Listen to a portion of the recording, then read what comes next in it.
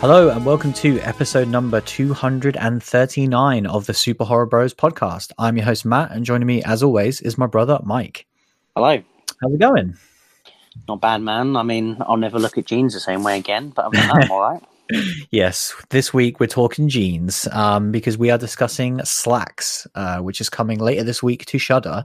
Good old Shudder keeping us very busy in these quiet months, which is much appreciated. They really are. Like they're almost single-handedly keeping our podcast going. They are. They literally are. Yeah, last week, this week, next week, until hopefully we hit that mythical May, which we're hoping is going to be the restart of the film industry has opened. But until then, yeah, I'm more than happy to spend my time on Shudder. Me too. But before we get to Slacks, we do have a little bit of news this week. Really not too much, actually, which is quite nice because the last few weeks have been mad.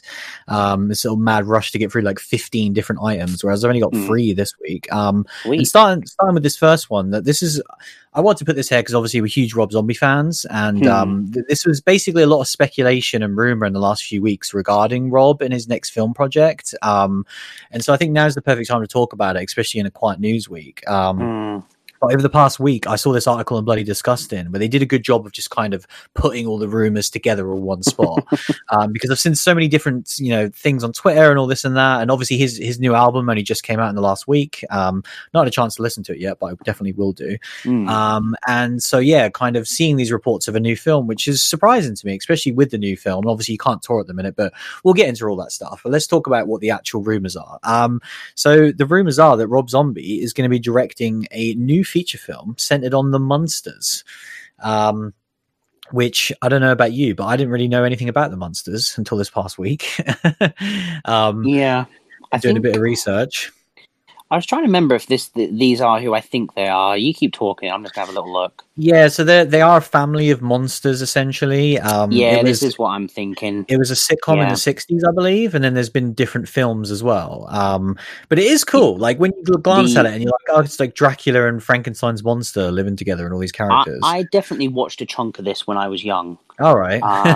Because I don't know how, but there's only 2 seasons of the sitcom. I've probably seen quite a lot of them. I remember like the Granddad more than anything. Yeah. But like I remember this because for a while I used to think this was the Addams Family because I was like young and I just watched this and then saw like Addams Family. I was like, oh, okay, they're the same thing. And I vividly remember this. Is very, very strange. Like, I might have seen the Monsters because I definitely remember watching the Addams Family as a child a lot. And so it's very, very similar. But so this kind of recently kicked off where this is just a small thing, but Rob Zombie is recently on a commentary track for Monster Go Home that got released on Blu-ray last year.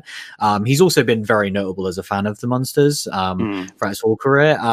So initial report came out of Murphy's Multiverse, which I think is a website dedicated to the Munsters, but I'm not actually sure on that one. But they were noting that production on the film is currently set to begin in Budapest in early May, which is obviously very soon. They also went on to report, this is where it gets interesting, where it's like, okay, I guess we could all just say this, but let's just see if you can play the game. What would be the cast for the next Rob Zombie film? If I could cast the Monsters, just any Rob Zombie film. Name some people who you think might be in it. Taylor Swift. No, I don't know. Well, we've seen a lot of Rob movies here. I'm going to say Matt Damon, Taylor Swift, and you could have just played along and said the obvious ones, but you're making life difficult, so I'm just going to say them. Obviously, Sherry Moon Zombie, Jeff Daniel Phillips, Richard Drake, of course. Dan Roebuck, who's in all of Rob's films as well, but then 2 interesting ones at the end.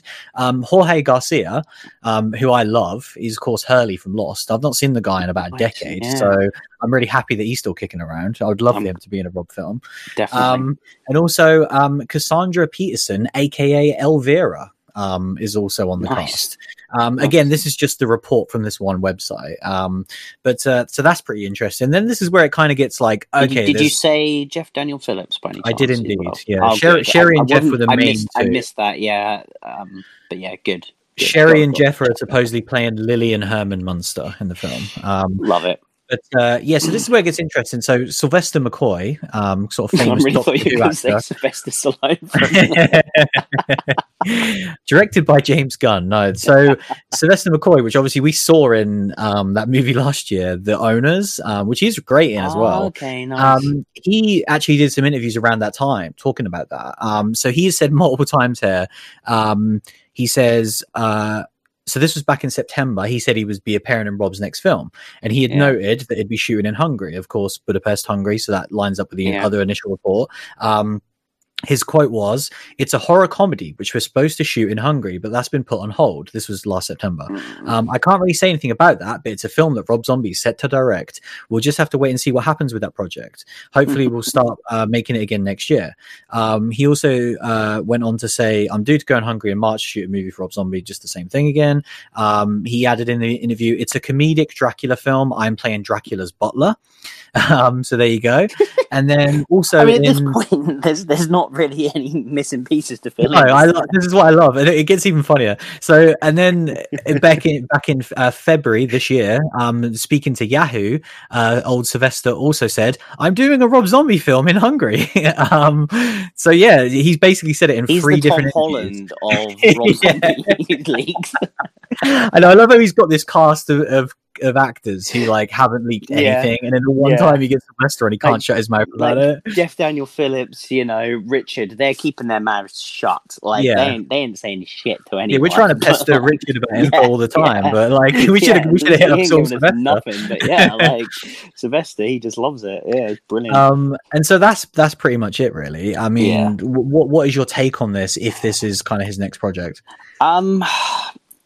I really can't be anything other than very disappointed, to be honest. Like I have to see, what it is a little bit more, but I don't want Rob Zombie directing a comedy, anything that's remotely comedy, even if it has horror aspects. I think I want Rob to stay pure horror. I also don't want Rob. I don't want Rob doing two things. I don't want him working on an existing IP again, and I don't really want him working with big studios.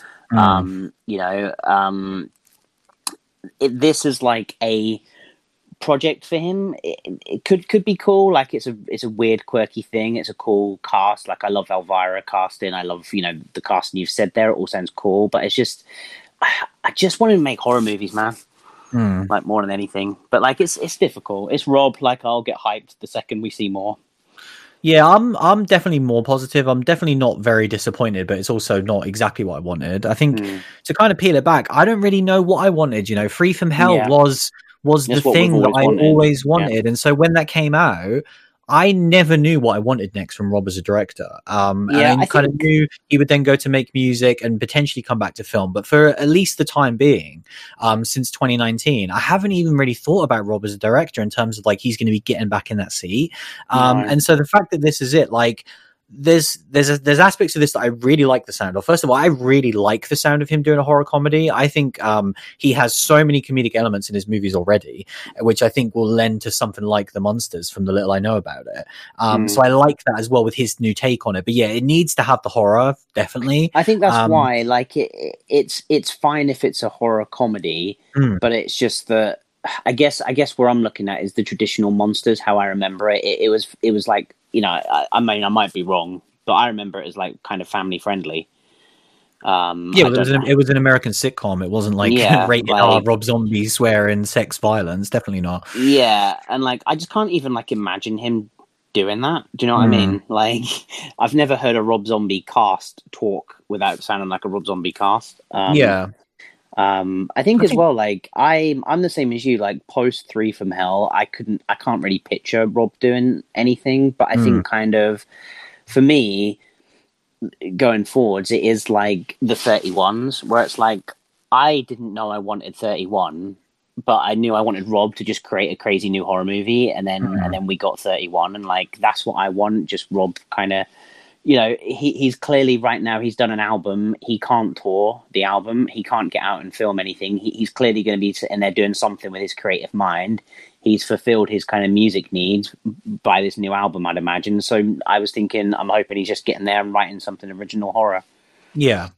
But, so yeah, I'm definitely excited for it. Yeah, I agree with you as well. Like to to add to it. Like him working on existing IP is definitely something that I don't want. That is the only major issue of this entire thing, really, which to me is disappointing. I would much rather if this was just here's the cast, it is going to be this kind of like old style American sitcom that's going to have horror elements but ultimately trying to be funny, and it's directed by Rob and it's his weird take on it. Like that sounds really cool to me. But I think the second you try and put him in a box, and if he's going to try and recreate whatever that was at the show at the time, do his own spin on, like, that's just when it starts to become very muddy to me. Even with the greatness of something like his Halloween, which I love, there's so much gray area and so much weirdness in terms of like, what should that movie be? Let's compare it to the original, blah, blah, blah. There's just like, whereas you don't have those conversations with his original movies. Like you say, you watch 31 just as a Rob Zombie horror film, and that's it. And that's all you really want it to be. So yeah, like I am mostly positive on this, mostly for the fact of I just didn't expect to hear Rob Zombie film news for at least another 2 years at this point. Whereas if this is shooting in May, that's cool, man. Because like, hopefully we're going to see this in the next year or two. So yeah, I'm like optimistic for this one for sure. And like Rob has done wild swings many times, and 9 times out of 10 they land for me as a fan. So I'm definitely down for him to like flex his creativity wings and like do something slightly more out of his wheelhouse. Because at the end of the day, like with Free From Hell, that kind of was his magnum opus, and I think we felt that way of like, this is the pinnacle of him as a director of a horror movie. And like, obviously 31 was great as well, but I don't really know what he can do next after that. I think, for me, I don't really need, I think that's probably where I'm at, where I'm still just like, I don't really need Rod news. Like I'm kind of satisfied with what we've had in recent years. Yeah, I didn't put him in the same category as like Ari Aster and all these guys. Where like I need to see more from Jordan. I feel like we've seen the combination of what his work is, and like I say, if he takes a step away and comes back, great. Like I'm always going to be pumped for anything Rob. That's the bottom line of it. Like the second we start to get trailers and everything, if it starts to look and feel like a Rob Zombie movie, then we've already got the quintessential kind of cast are all pretty much there. Like. He's still doing his Rob shit, and so that's good. It's just hopefully it will lean a little bit more into the horror and not a direct kind of sequel to it.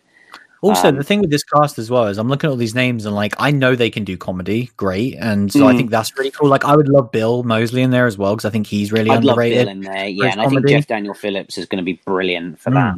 Yeah, Elvira as well always smashes it. Like, so that's totally her wheelhouse as well, like horror comedy. So, it sounds interesting. But yeah, next up, there's just a small, nice little update. It's always nice seeing these new productions go and play. From one Mike Flanagan. Obviously, we already know his next project, which is done, which he filmed I think he finished late. Yeah, it was late last year during the pandemic where he finished Midnight Mass, which is his new Netflix show.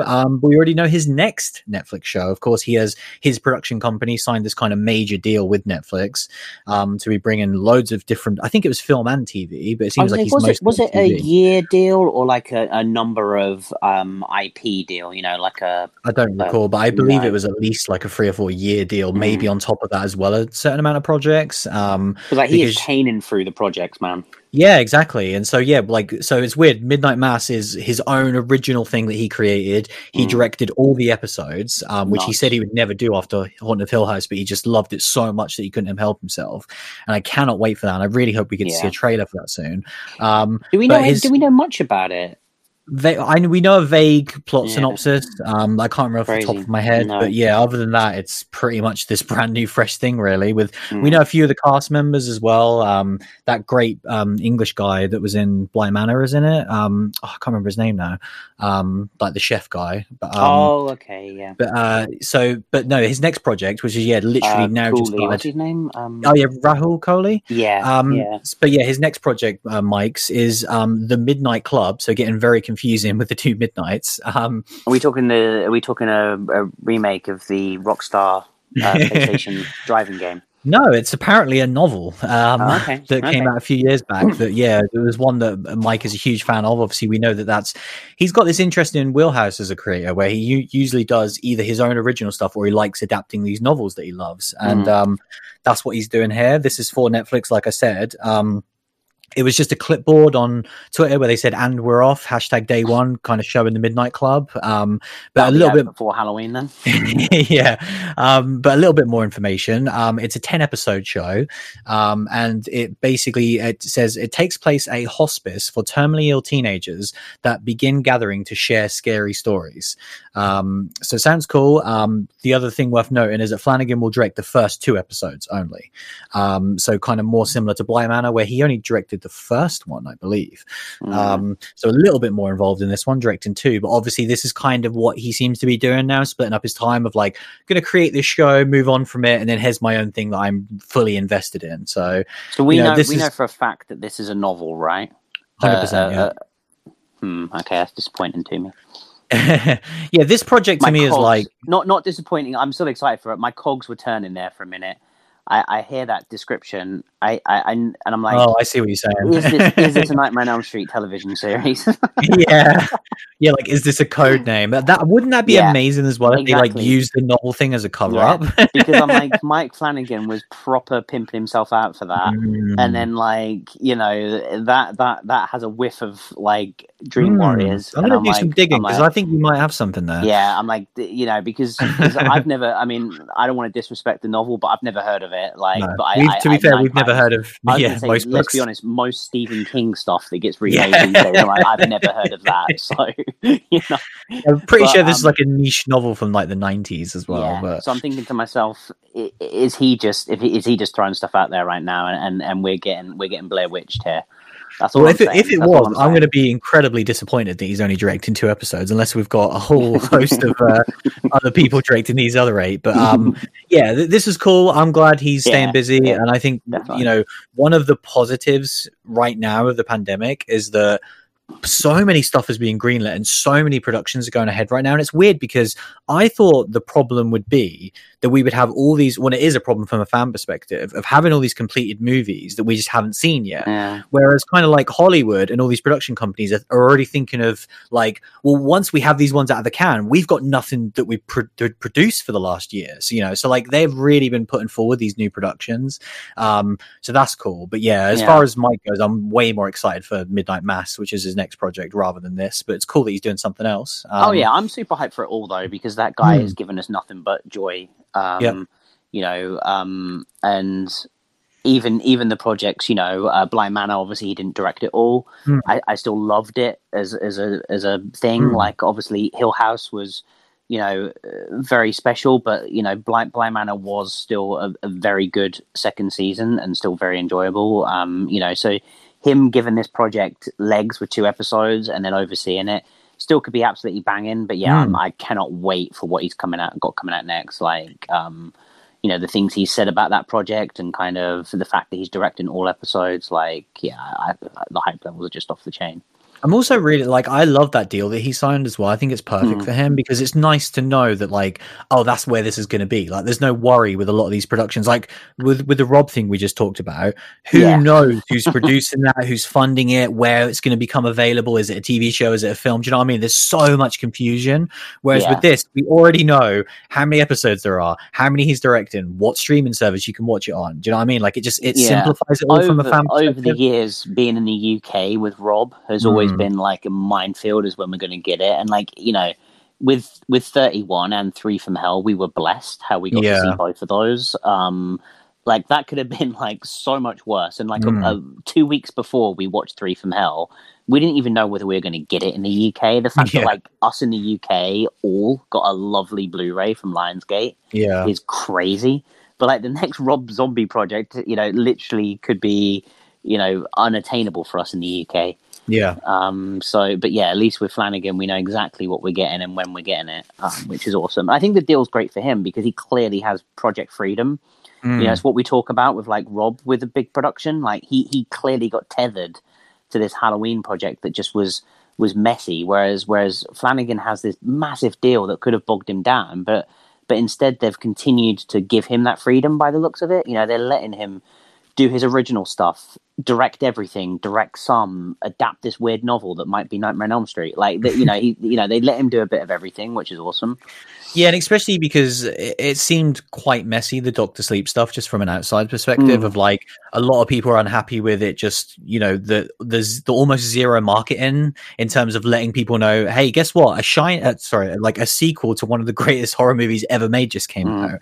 Like most people have, and granted, you can probably put the blame on Stephen King initially, but regardless, like most people had no goddamn clue that Doctor Sleep equaled The Shining. I remember when I first heard, even maybe you talk about it, I was like, what the hell is this? Yeah, like, because it doesn't sound like The Shining. King himself didn't advertise it massively when the novel came out, and then let alone kind of King and Kubrick's relationship with that movie. Like, it was just it was a muddled mess to begin with, and so you've got one man who is the master of horror that's basically saying, I don't want you to talk about Kubrick's movie, and so they're gonna listen, aren't they? Yeah, let's not get into the whole Doctor Sleep thing again. Yeah, they always that is the movie that will just always rear its head at all times, for good and bad. It's 95% an amazing film. But moving on, just this last quick one. A little TV show coming to Shudder, which I only just saw this one earlier today, actually. A little trailer and kind of synopsis. Sounds really cool. So it's a brand new original series called Dead House Dark, and it's basically an anthology show, which I always love. Sweet. So it says... the description is an anthology of 6 interconnected horror short films. Dead House Dark is anchored by a woman who receives a mystery box from the dark web, each item within it gradually unveiling a dark and troubling truth. A box full of dark and chilling tales of terror inspired by frighteningly familiar modern trends, including dark web mystery boxes, dashcam footage, and Insta-fame hungry vloggers.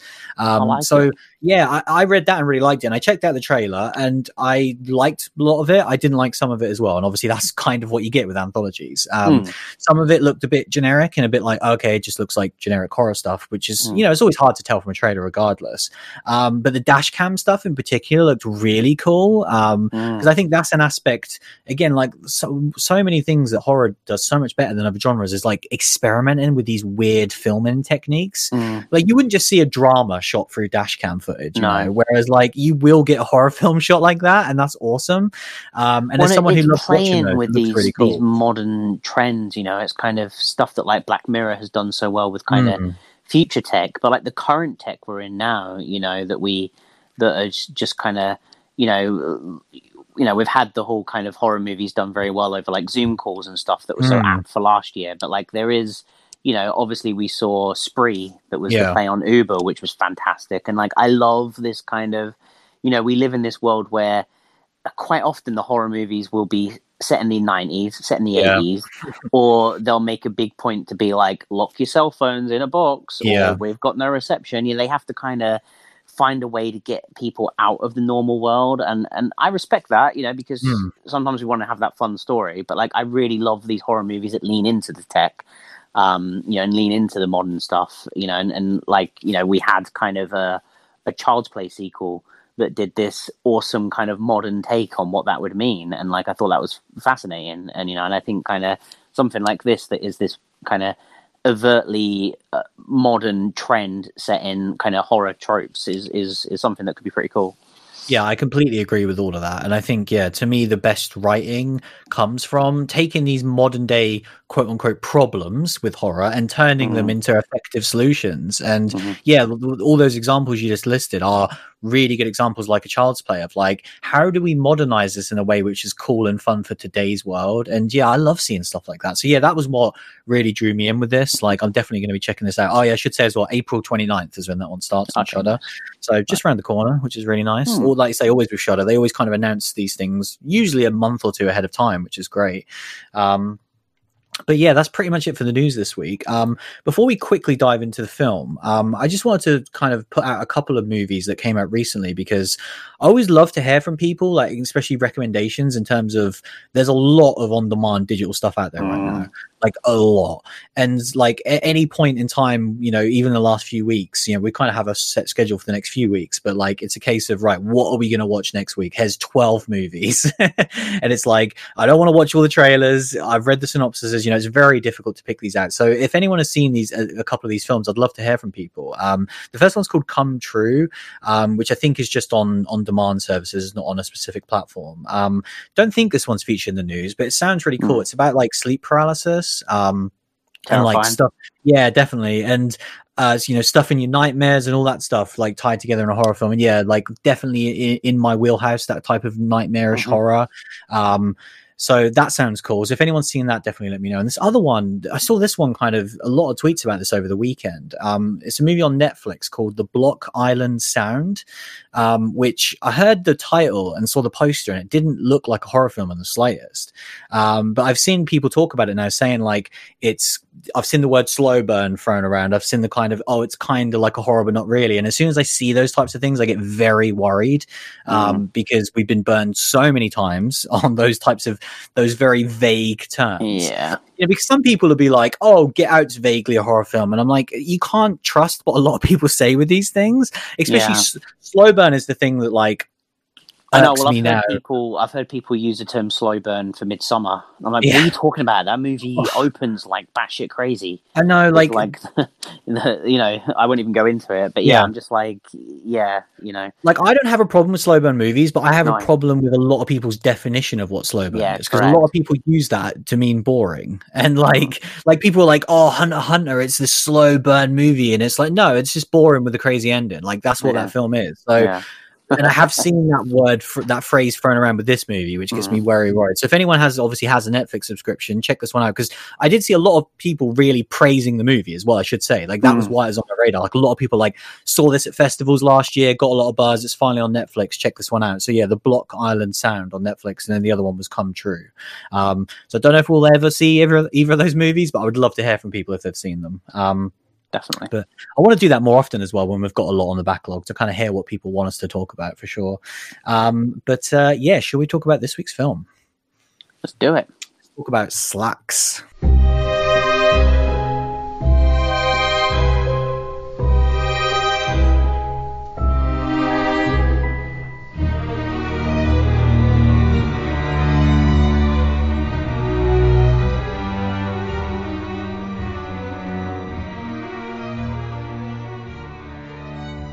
So yeah, another Shudder original film.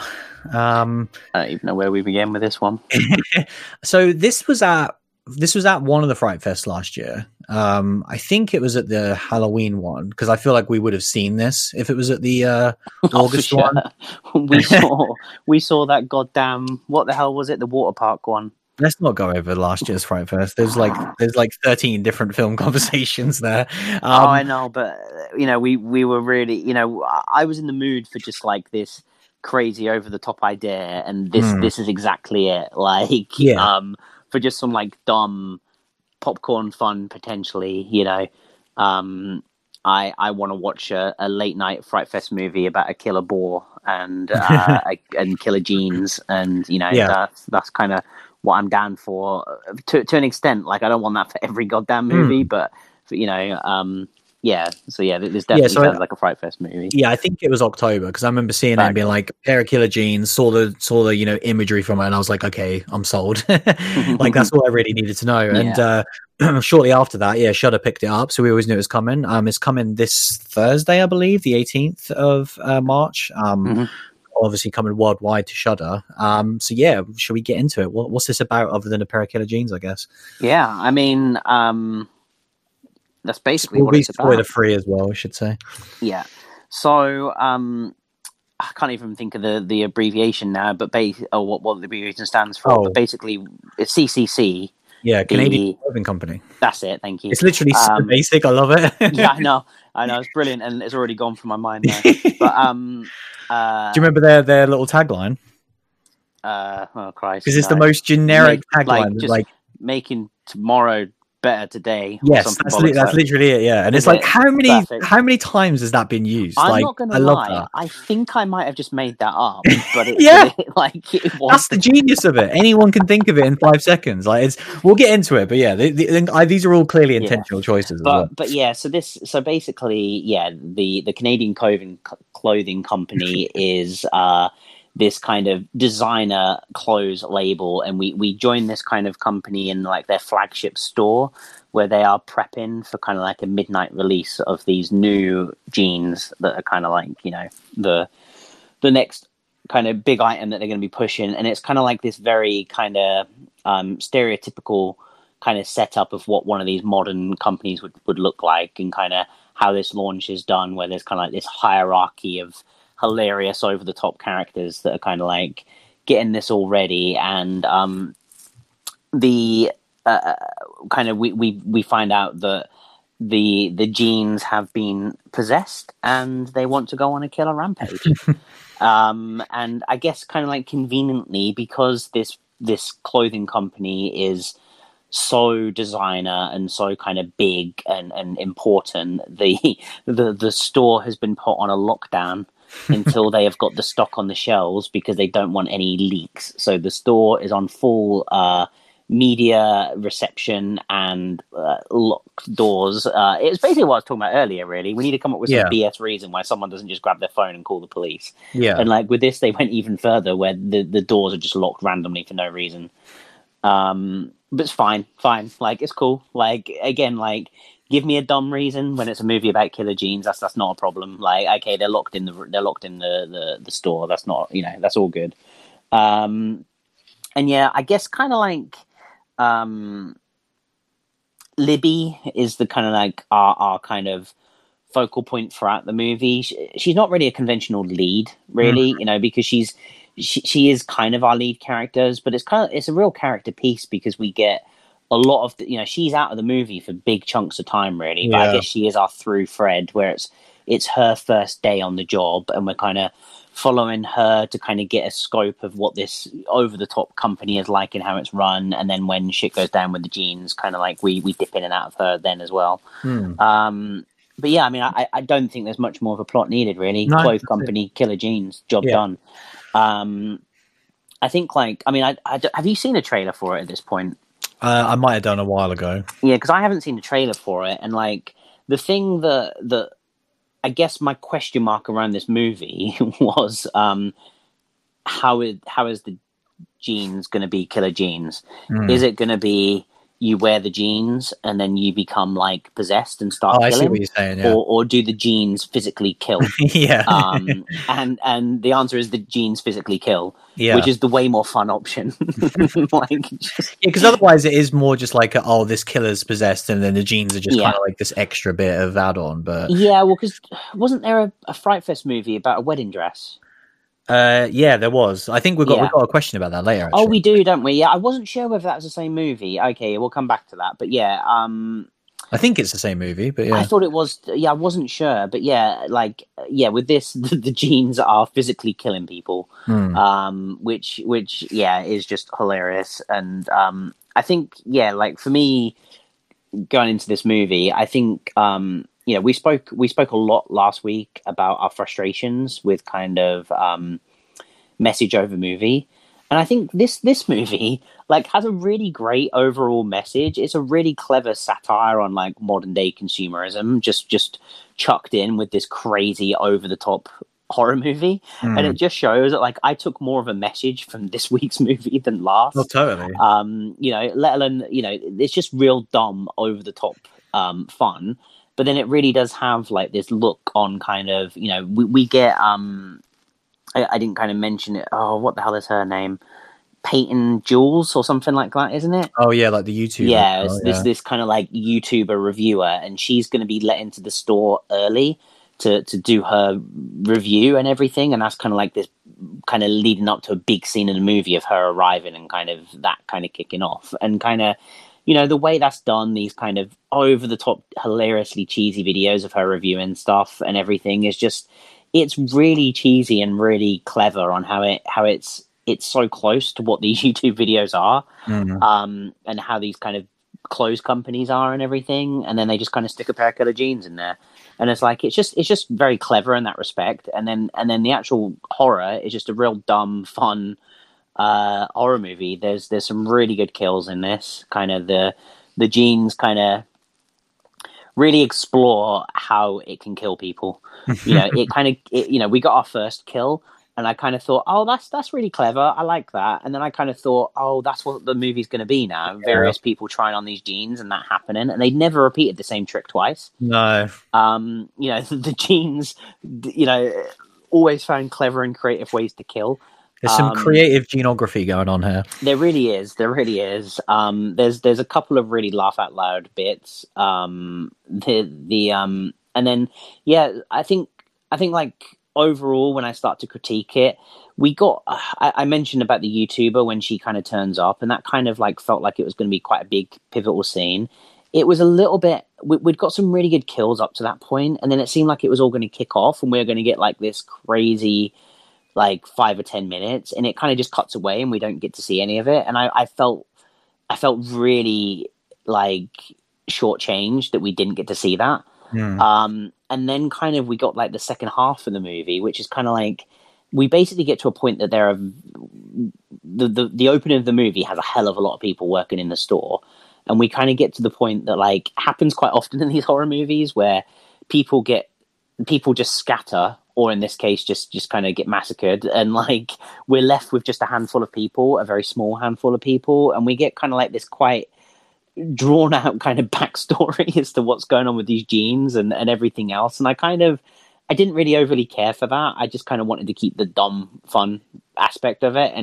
But then it brought itself back. It gave me some more cool moments, and it ended with I enjoyed the ending. So, I can't be too angry with it, but I kind of, I didn't really, there was kind of like a 10-minute part of it where I kind of was a little bit disappointed that we didn't get a big set piece that I thought we were going to get. And then we kind of, instead of that, got this 10 minutes of kind of gene mythology that I was like, yeah, it's fine. Like, whatever. But yeah, all in all, like I had a pretty good time with it, to be honest. Yeah, I pretty much agree with all of that, to be honest. Like, first of all, I really loved like the first sort of 15, 20 minutes of this movie. Yeah, it was just so funny. Setting up that world and this company, like you say, I think they absolutely nailed like all of the satire that they were going for. The kind of social commentary on this very hipster culture. It very, even though it was fashion, but it reminds me of this kind of like Silicon Valley, like tech companies a lot. And just like all these like ludicrous concepts and ideas that they're trying to sell to the public to get on side, and everyone is just like this extra level of hipster, and everyone's trying to out hipster everyone else, and it just worked so well for me. Well, like the YouTuber, how she's just like, I love everything, and she's just like this such like just fake face that's just infuriating, and that, like I say, that's 100% what we get on YouTube. The whole thing about the dress code at the start was brilliant. It nailed exactly what they're going for, of like, oh, you need to have these clothes to wear to work here. And she's like, well, I've got clothes. And like, oh, no, when did you buy them? 2 weeks ago. That's like 3 seasons ago, love. You need to buy these new ridiculous expensive clothes. And then she tries to do it and they won't give her a discount because she hasn't officially started yet. Just like all these tiny little minute details, which are perfectly encapsulating kind of hipster / retail / fashion, like all of these little things. And I don't know, to me this was like so surprisingly well written in terms of all that stuff. I know, because I came for the dumb gene kills, which we'll get to, and we got a lot of them and I really enjoyed it. But what I actually got was like really good cutting, witty satire. Really good social commentary, which I just wasn't expecting. And I think that was what was so good about the intro to the movie, because it doesn't immediately throw you into the genes killing people, and it needed to make the start, because otherwise a movie like this, and again, this is another massive positive of like the pacing of this movie, was really good. It was really tight. The movie's super short. It was like barely over 70 minutes, and it was pretty much perfect. It was pretty much exactly what I wanted in terms of not overstaying its welcome. But the first 15 minutes of this movie could have been a slog. It could have been like, oh my God, just get to the genes killing people. Give me the genes killing. And it didn't feel like that at all. Like I almost forgot, because I was so like encapsulated in her first day and learning all these ridiculous like ludicrous rules and everything. Even like their bathroom and like all the propaganda and the posters. Like the set design was really good for this shop, because I was reading all the signs and the little quips and because in the bathroom it's like thieves will not be tolerated or something. All this or stuff, stealing will not be tolerated. It's just such like it was. So we got like the owner of the store, didn't we, come in, and like I could have just done with like 20 more minutes of that. Yeah, like it was almost felt like a sitcom, like literal sitcom, a situational comedy of like, here's this girl who thinks this is her dream job, but then as she learns more about it, she realizes that this place is terrible. And that is the backdrop to a horror movie, which I think was really effective. Like, I completely agree with you that, like, to me, pretty much all the kills worked. They all looked really good as well for like clearly an indie movie on a budget. The fact that they look so good. Yeah, through the course of both practical a lot and a few visual effects, like they really achieved the desired effect of like, here is a pair of jeans killing people. And it's like what you said, the easy way out would have just been, this woman's wearing jeans and now she stabs someone with a knife, and now she's just any person with a knife who happens to be wearing jeans. But like, it's not that. We see like jeans strangle people to death, you know, like that's really cool to see, because I've never seen that in a film before. So I really liked all those aspects. And I completely agree with you that I loved the first act, really liked the middle, and where it was going.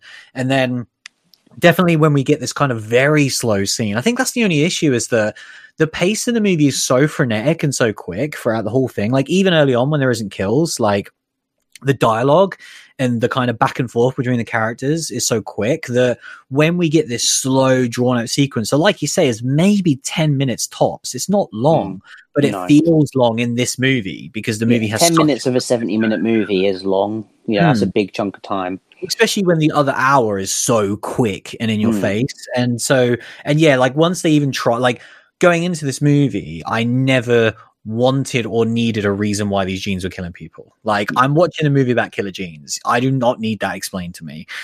So the second they even tried to give that a backstory, I was like, I'm already a little bit defensive of like, I don't need this. So unless this is really fucking good, I'm just going to kind of ignore this because I'm just enjoying the genes killing people.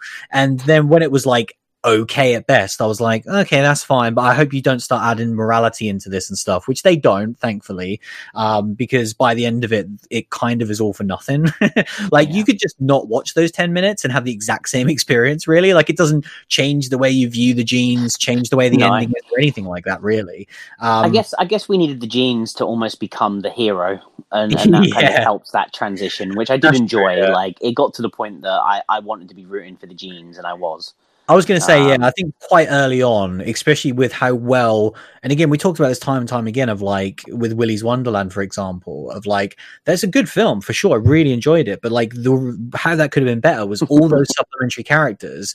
They could have had something to say, but instead it was just, here's a bunch of shithead teenagers and you can't wait to see them killed. And like, granted, that is like a trope that we see a lot in horror, but like this movie was like, I actually wanted all these people to get killed for very specific reasons regarding like the great satire of this really annoying company. And I also wanted them to stick around longer just so I could hate them more. Because they were all just really fun to hate. And they were entertaining in their shittiness, for sure.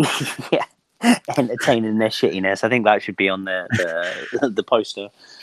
But so overall, like I say, there was that one little part of the movie that didn't quite land, and I agree with you that it is almost to the movie's detriment that it goes 100 miles an hour so quickly that you're then like, as soon as the dust settles, you're like, oh shit, there's like only a handful of people left. And you're not going to have those fun conversations like you did early on. So I still really, really enjoyed this movie. I think it's not a movie that kind of like is going to stay with me for ages or anything like that, but just overall is a fun thing to throw on, especially with that runtime, which is like perfect for this type of movie. Like, I just had a really great time with this film.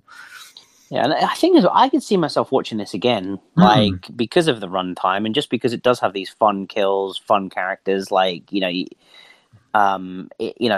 was a real decent. I was pleasant. I was really surprised by it. And it's one of these things where like you get what was that Fright Fest water park one? I can't remember what it was called because it had a ridiculous name that got us in. Yeah, I can't remember. I've tried to put it out from my head. Yeah, but like that movie was so frustrating because it sold us something that we didn't get. Yeah. It was trying to say it was going to be all these crazy fun kills on a water slide, and it was one moment. Whereas this was like, oh, this is a movie about killer genes.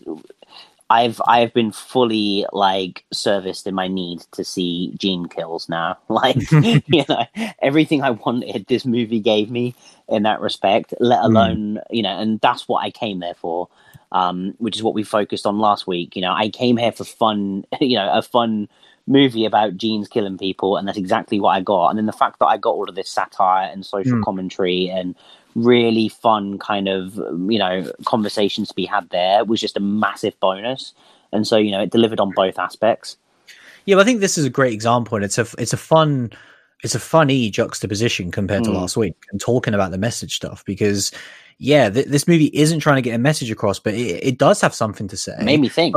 But also, it was the backdrop to an entertaining film. Like, we were thoroughly entertained by this film, and I don't think I would have been as entertained by this film if it was just a pair of jeans in Tesco, you know, with nothing to say. It was just, here's any retail shop, go. Whereas the fact that they did a good job of creating such a level of over the top, you know, again, talking back to the start, like the fact that it's just called the Canadian Clothing Company and they have such a generic slogan and like all these images of like kids smiling on all their posters and everything. Like, it's just, they really captured that like shitty fakeness that these companies have. What were they saying, your territory, or what was it? Was it your territory when they're talking to each other on the headsets? Oh, I can't remember. It's not like your department. I think it's your territory. And they're kind of, they each have their own subsection of the store that they have to get ready. And it was just like the way that they all hate each other, and they're all just hyper competing in their own little subsection to try and like please the man, you know, because then they can get a little pat on the back and maybe get a pair of slacks for free. There's even the just like this trope thrown in of like the manager guys, like, the regional manager job's coming up, so I've got to impress him, and like we've seen that in comedy. And then they're like, oh, well done, Chris. The name's Craig. They're like, oh yeah, sure. You know, it's just like it's all just done so witty and so clever and so quickly that like I say, it just works. I think I was going to say as well, I don't know whether you stuck around, but it had a really funny post credit stuff going on. Yeah, as well.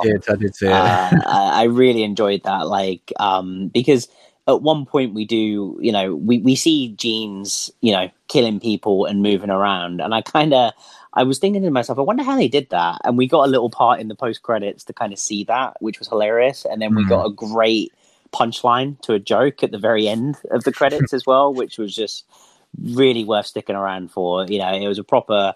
I kind of remembered that being said, and I wondered if it would come back, and then I kind of forgot about it. And to get that little payoff at the end was brilliant. Yeah. There was one other small thing I wanted to add was I don't want to go into specifics because I think it's a fun thing for people to find out, but one thing that this movie does such a good job of problem solving with its script, of like, clearly there's multiple times, like what you said with the whole forced lockdown thing, which works brilliantly with the story because it perfectly matches the shittiness of this company. But another aspect where it's like, this would be a problem is, okay, you're in a clothing shop with a shit ton of clothes. How do you differentiate what this specific pair of jeans looks like compared to everything else? And they immediately answer that question in such a cool way in the film. And that was just another one of those small things that early on where I felt like I was in safe hands, because I was like, that's a question that clearly someone said, how do we differentiate this without going over the top? And they're like, here's this small little thing that we're going to drop in, and then it just makes it perfectly simple to follow what pair of jeans is what. And I just like that. So and to me, that was just a perfect example of like, they cared about the little things while making this movie, which I really appreciated. It's what we said about this and Nick Cage movie recently, that like the script is way cleverer than the plot of this movie deserves. Yeah, you know. Definitely. And it's great because that's what I want. I want people over caring about a project about killer genes, because then you get a way better movie than you should have got. People don't give these types of movies enough credit, you know, because like it sounds like, oh, well, a dumb movie is dumb, and it's like, well, it's actually really hard to make an effectively good dumb movie, and like that's what this did. That's what parts of Psycho Gorman are. That's what most of Willy's Wonderland is as well. Is like they tried to make a quote unquote dumb movie, but they're really well made ones. You know, they're not made poorly in the slightest. But yeah, as far as recommendations go, I would definitely recommend this. Like, it's a fun one to throw on, especially if you already have Shudder. If you're expecting just a silly, fun time, this is the one. And I think, and even though, like, I enjoyed just watching this on my own, and it's obviously is going to be the way a lot of people see films at the minute. But like, this is one that would have been great at Fright Fest. This is one that if you've got like-minded friends or even just one person to be like, do you just want to watch a dumb movie for an hour and have a good time? This is definitely one to throw on for sure. So I'd recommend that as well. Yeah, I completely agree. I think, this is definitely worth it, especially if you already have a Shudder subscription. It's a really fun little movie that they've added, but yeah, I would have loved to see this at a Fright Fest, a late night, like I say, that late night screening where you're just kind of, you're drunk, you're tired, you're kind of delirious, and then you stick this in front of your eyeballs. Like it would have been truly special. Also cotton plants are cool, man. Well, they're mad, aren't they? They're so mad. Just like the opening scene, and every time we saw cotton plants in this movie, I was like, man, they're real things that are just super crazy. I know, they look like so sci-fi, don't they? People who don't understand it. I was like, it's clearly fake, and I'm like, no, this is a real thing. I'm like, I know it's real. Like, but you just look at it, and I'm like, it's like cotton doesn't grow on trees. Like, oh, no, it does. It does. It literally does. Like, I know. I'm glad you had that observation as well. I weren't sure if I was the only one, so I really had to just get it in there. Cotton plants fascinate me. Cotton plants are cool. That is our review of that film. Correct. But yeah, that was our discussion of Slacks. We will take a short break and we will be right back.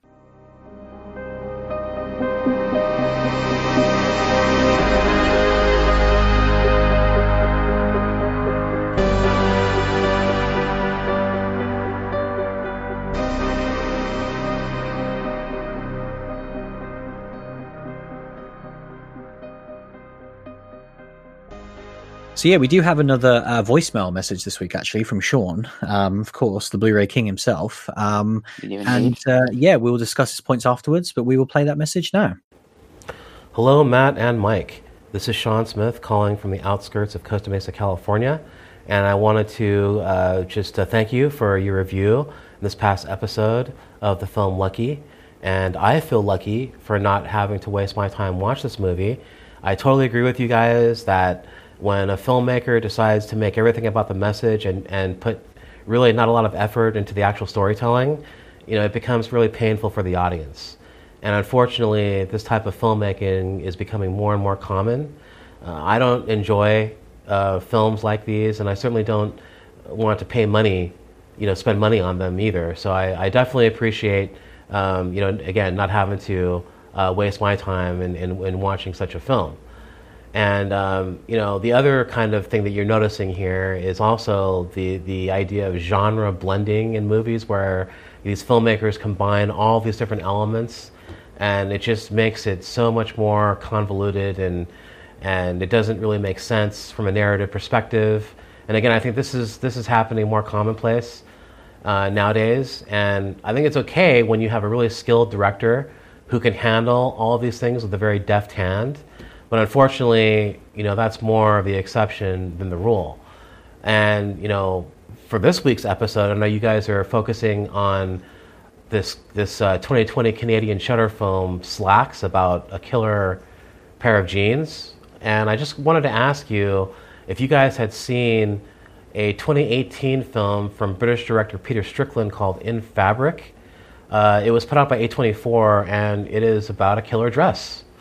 And what's interesting about the movie is that as the dress kind of changes hands to different parties, it becomes like an anthology movie where you have these three different elements as the dress changes hands, even though it's in one film, and it tells the story in one through line. But it's a very interesting film. I'd be interested to hear your thoughts in comparison to Slacks. I know also you guys have coined me the Blu-ray King. I appreciate that. That's very nice. I gotta say I'm pretty disappointed in Amazon.co.uk. I'm surprised at the lack of selection, for such a big company. They just don't seem to have a lot of the titles in stock. Many of the releases are out of stock, being sold by third parties. And I was very shocked because that's not the way Amazon US is. The US version has a lot more of the things, it's sold by Amazon. So that's interesting. For me, I end up, buying direct from a lot of the UK labels like Arrow or Indicator. But for other, films that I, can't buy direct from, I'm so glad for Zavvi. I got to say, Zavvi is such a great retailer in the UK.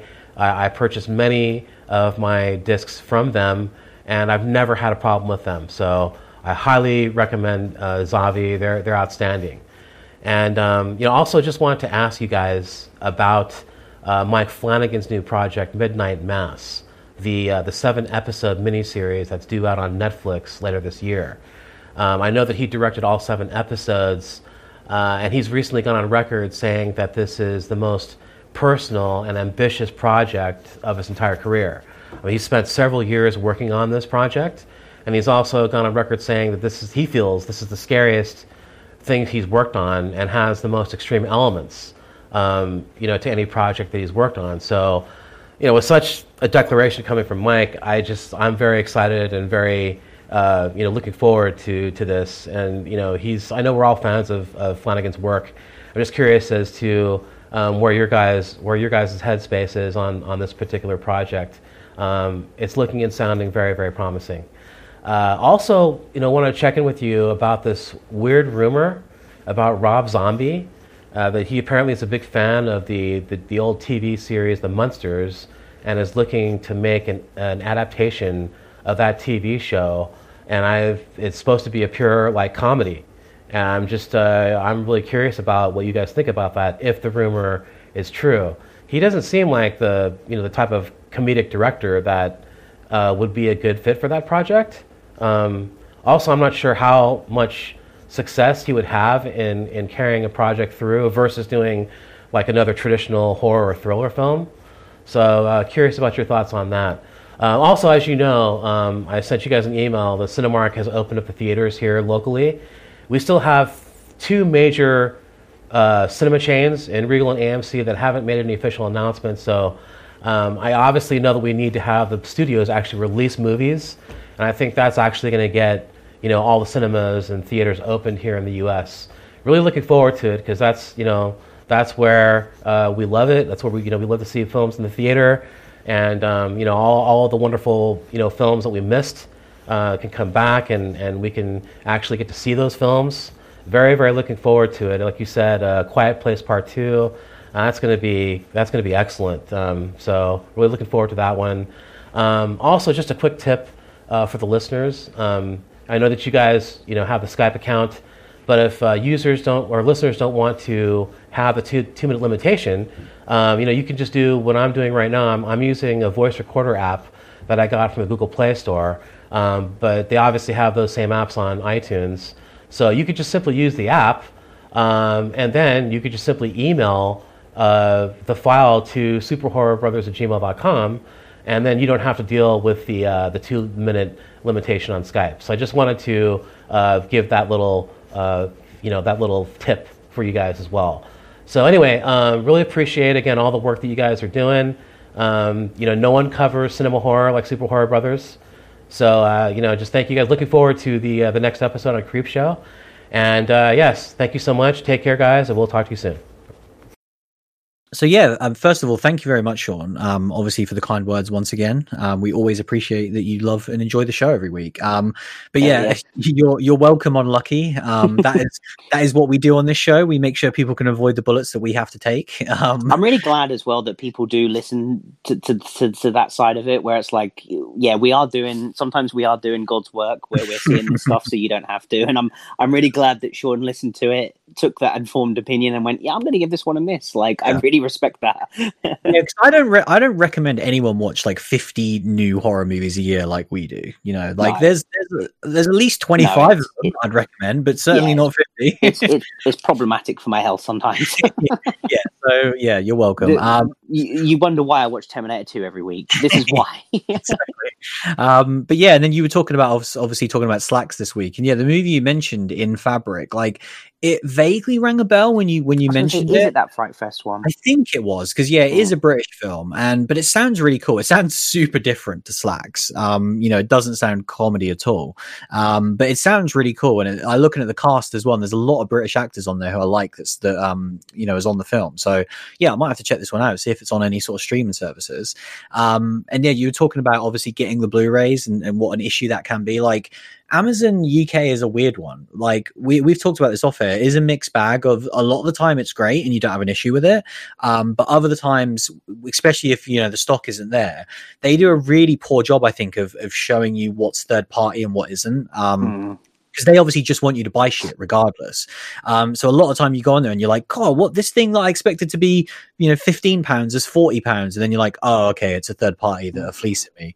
Yeah. And they've definitely gotten worse for that over the last couple of years. Like, I always kind of used to use Amazon as the price benchmark. Yeah, same. And now I have to be a really informed consumer because I have to know what something costs at retail before I look at Amazon, because yeah, those third parties, it's sometimes very hard to even see that it's a third party on there. Yeah, for sure. But yeah, you also talked obviously about Mike Flanagan. We discussed that earlier. Like, I'm personally insanely excited for Midnight Mass. It's definitely up there of, like, I said at the start of the year, I feel like TV is going to carry the load this year. And I still think that because obviously we've got Creepshow coming really soon. And like, I'm pretty confident we'll get Midnight Mass and Stranger Things on Netflix this year. So I just cannot wait for these things to come out, man. I just hope I want to start seeing dates on them for sure. Cause that's the great thing about TV is like, it really doesn't hit its date. And obviously you talked about your cinemas opening. That's great news. Ours are still going to be closed until at least May at the earliest.